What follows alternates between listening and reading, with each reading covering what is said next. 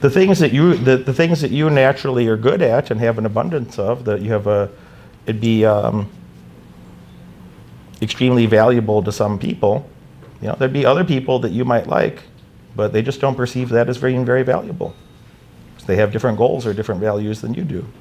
All right? So, you know, ideally, you want to look for situations that you could add a lot of value to someone else's life in a way that's very low cost for you, because you already have that talent, that skill, the relationships, etc. That, you know, it might be extremely valuable for someone else, and for you, it's just sharing a piece of knowledge or wisdom or a social contact on occasion or something like that. Yeah.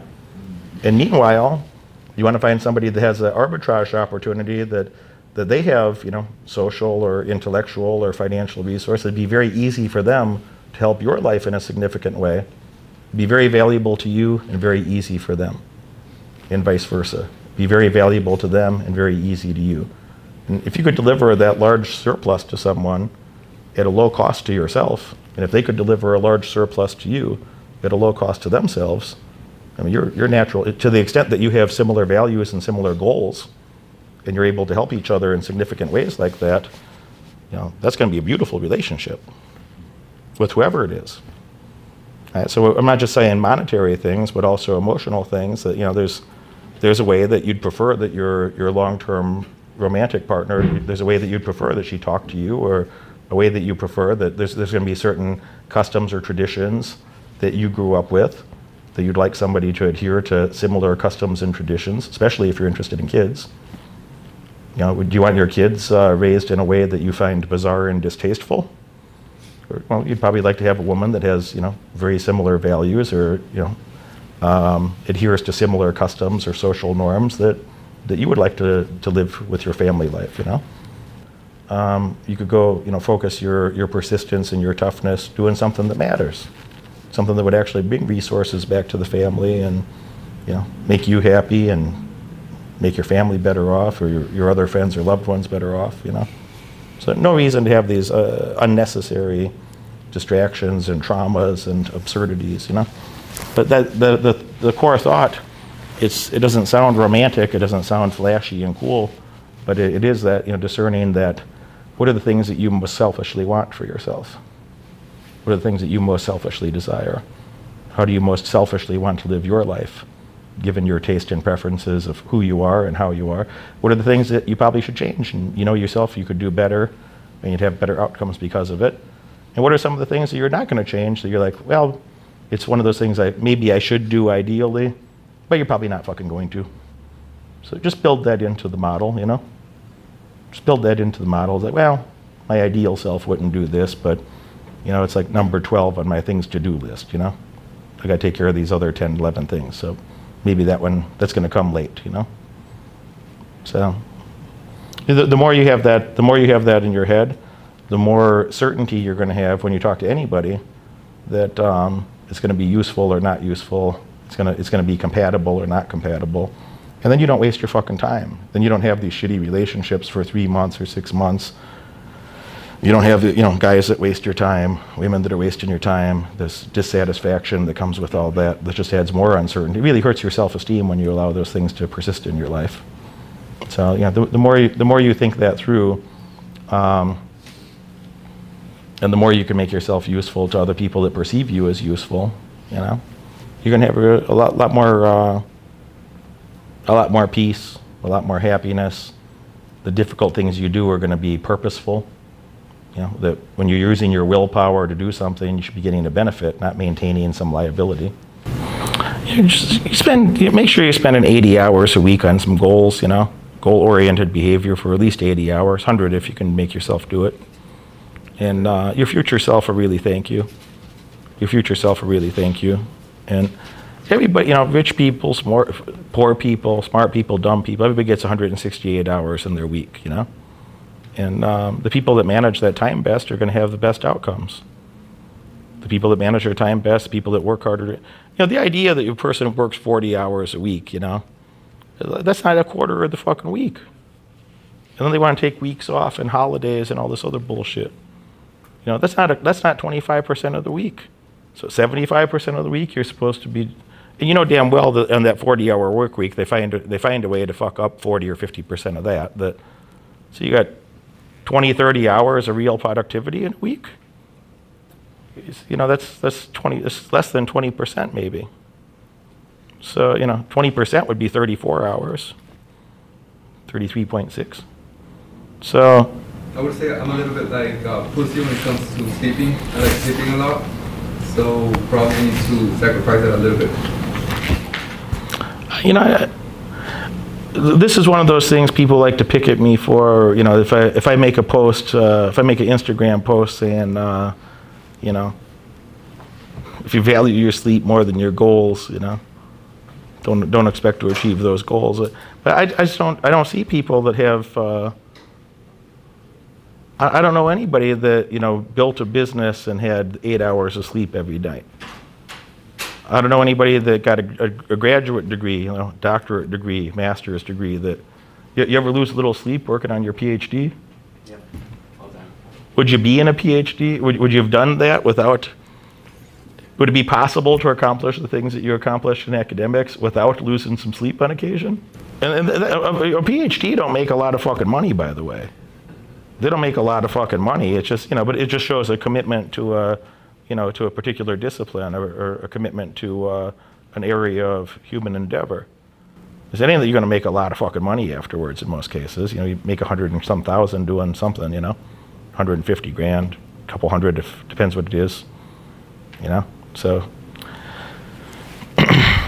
even to make that in a career, you're going to lose some sleep. And a person that's building a business from scratch, just, you know,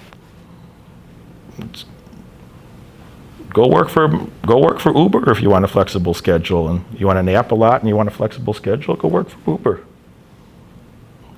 Go drive a Toyota. Says, you know, just know the trade-off, you know.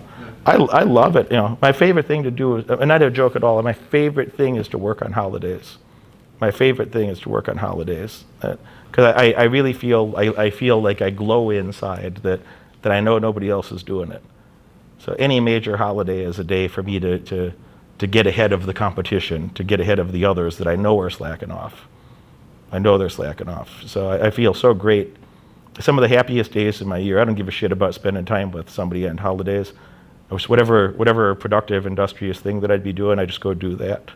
And I feel fantastic inside because nobody else will do it. Nobody else will do it. So I don't know. You know, if you're not willing, just burn this in your head this week. You know, if you're not willing to do things that 99% of people are too weak or too stupid to do, then don't ever expect to be in the top 1%. The top 1% in money is only like 10 point something million dollars is top 1% of net worth in the United States. So 10.6 million, something like that, gets you in the top 1%. Now, most people that have that are in their 60s, you know, but it's not a big number. It's not a number that you can't go figure out if you wanted to. 10% of annual, top 1% of annual income. I've seen two numbers. I don't know which one's more accurate. One said like 435,000 per year. The other said like 480,000 per year. So that's the rough order of magnitude. If you're making 450 grand a year, it's the top 1% of income in the United States. So I don't know. A guy that's a guy that I know, he has it's about 700 employees in his business, and he has a call center. He runs a logistics company. So they do thousands of outbound calls every week. He's got a whole team of people that are, you know, he's got a whole office building with people that just go cold call businesses all around the country. And he said you do 3,000, he said you do 10,000 calls that ends up with X number of meetings and Y number of, you know, blah, blah, blah. So, and he said you get 3 new clients. When you do 10,000 calls, you get 3 new clients. So do 10,000 more calls. And, you know, and he said that's the process. So, you know, in his business, he's pretty fucking wealthy. He's doing pretty well. And, you know, it wouldn't hurt your feelings in a business context to create a call center would you mind getting 3 new clients a week that were adding a lot of fucking money to your company? You're doing over $1 billion in revenue. If you just do your 10,000 calls a week and get 3 new clients, would that hurt your feelings if you were doing more than $1 billion in annual revenue? That's awesome. And that was the process? It's just part of the process. But if a guy goes and talks to 3 girls at the club and one of them don't want to go home with him immediately, he's like, oh, I suck. Oh, I'm no good. Go talk to 20. That's what I said forever. Is, talk to 20 girls, and like about 1 out of 20 should really, really like you. It's like if you talk to 20 girls, if you're communicating effectively, it's like, well, one of them wants you to die in a fire. 2 of them just want you to go away. 14 of them are somewhere on a spectrum of indifference. They don't love you. They don't hate you. And those are the worst ones, by the way, because you didn't make enough of an impact that they have a strong opinion about you. If you go to talk 20 girls with that enthusiasm, it's like, again, if you communicated effectively of like not filtering, not being a bitch, not filtering those things out and being very forward about who you are and how you are, one of them wants you to die in a fire, and one of them is going to go home with you tonight. And she's going to say, thank you. I can't believe I met a guy like you. Blah, blah, blah, blah, blah. My last boyfriend was such a douche. I'm so happy I met you. Do you think we could see each other again? Do you think you'd have time to see me again? I don't know. So if you're not willing to meet the girl who's like, fuck you, then you're also not going to have the girl that like thanks you and begs to see you again. And there's the 14 in the middle. It's like, then some guy will ask like, Derek, how do I turn things around with the 14 in the middle? How do I make it work with the one that wants me to die in a fire? It's like, who cares? I have a few friends that are, actually I have several friends that are doctors, and a couple of them are entrepreneurially inclined. And there's tremendous money to make. One of my friends is a dental surgeon, went to a top school, taught at a top school.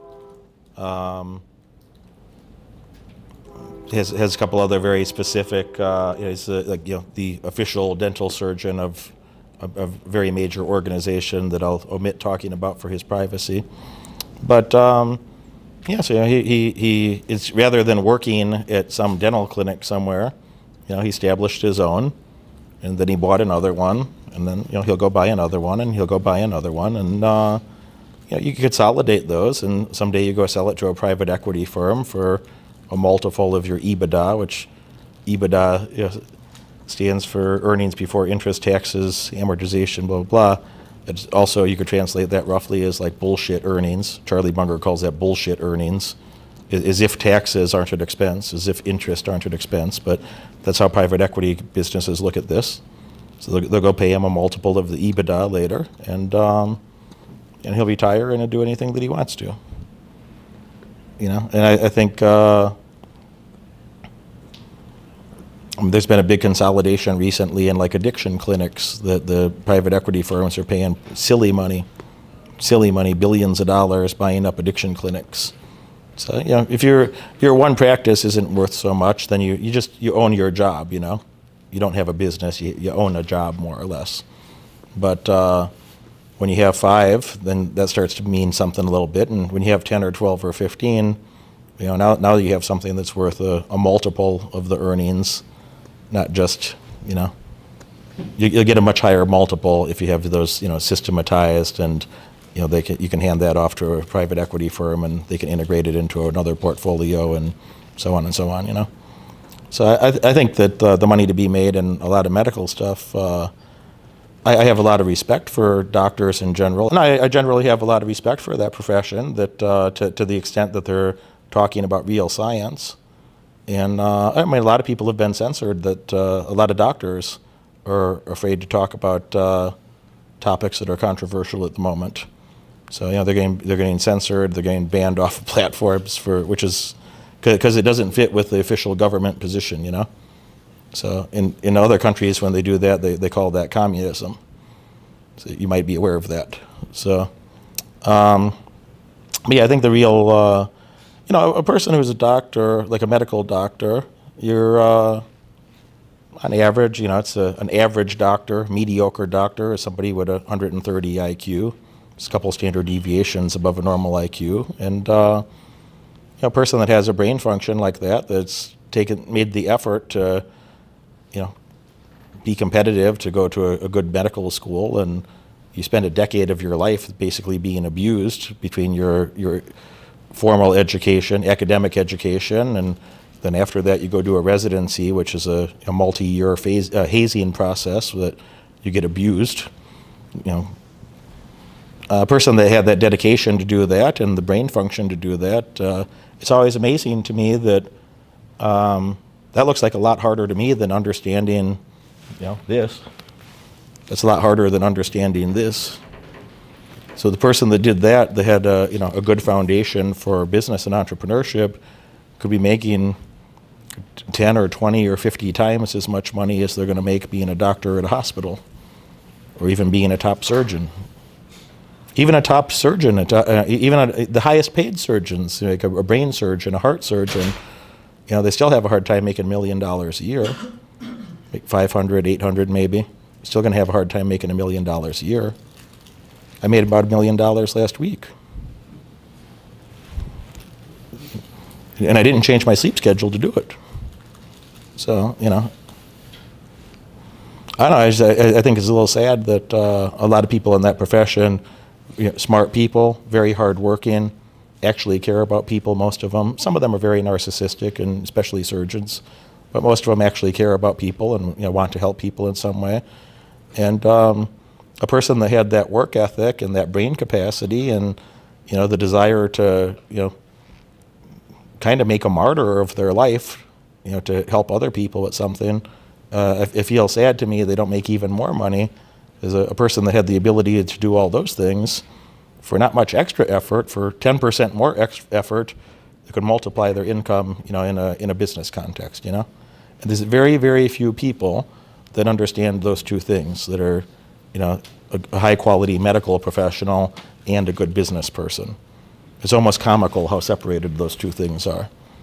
So much harder for me to go learn how to be a good surgeon than for a good surgeon to learn, how to be, fundamentals of entrepreneurship and how to turn that into real money. It'd take me 10 or 15 years to go be a good surgeon if I cared, if I put in the effort, And it might take them 10 or 15 months to go to establish a practice and be making more money than they're currently making at a hospital or something. Does that make sense? Do you have a different angle you're thinking? I know another guy that's a chiropractor that's doing the same thing that I just described. I have another friend that's finishing his residency right now that's interested in doing that in addiction clinics. I have another friend that has 2 doctorate degrees. He has an MD and a PhD.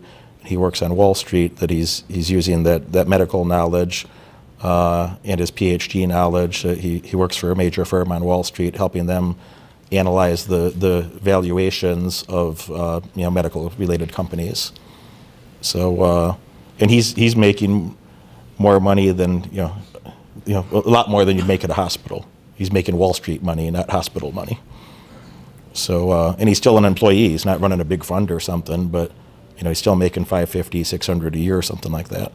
And bonuses vary, So if he had a shit year, he'd make $475 or something. Which you have a normal doctor, a non-surgeon would have a hard time getting that in a hospital, Make $150 or something.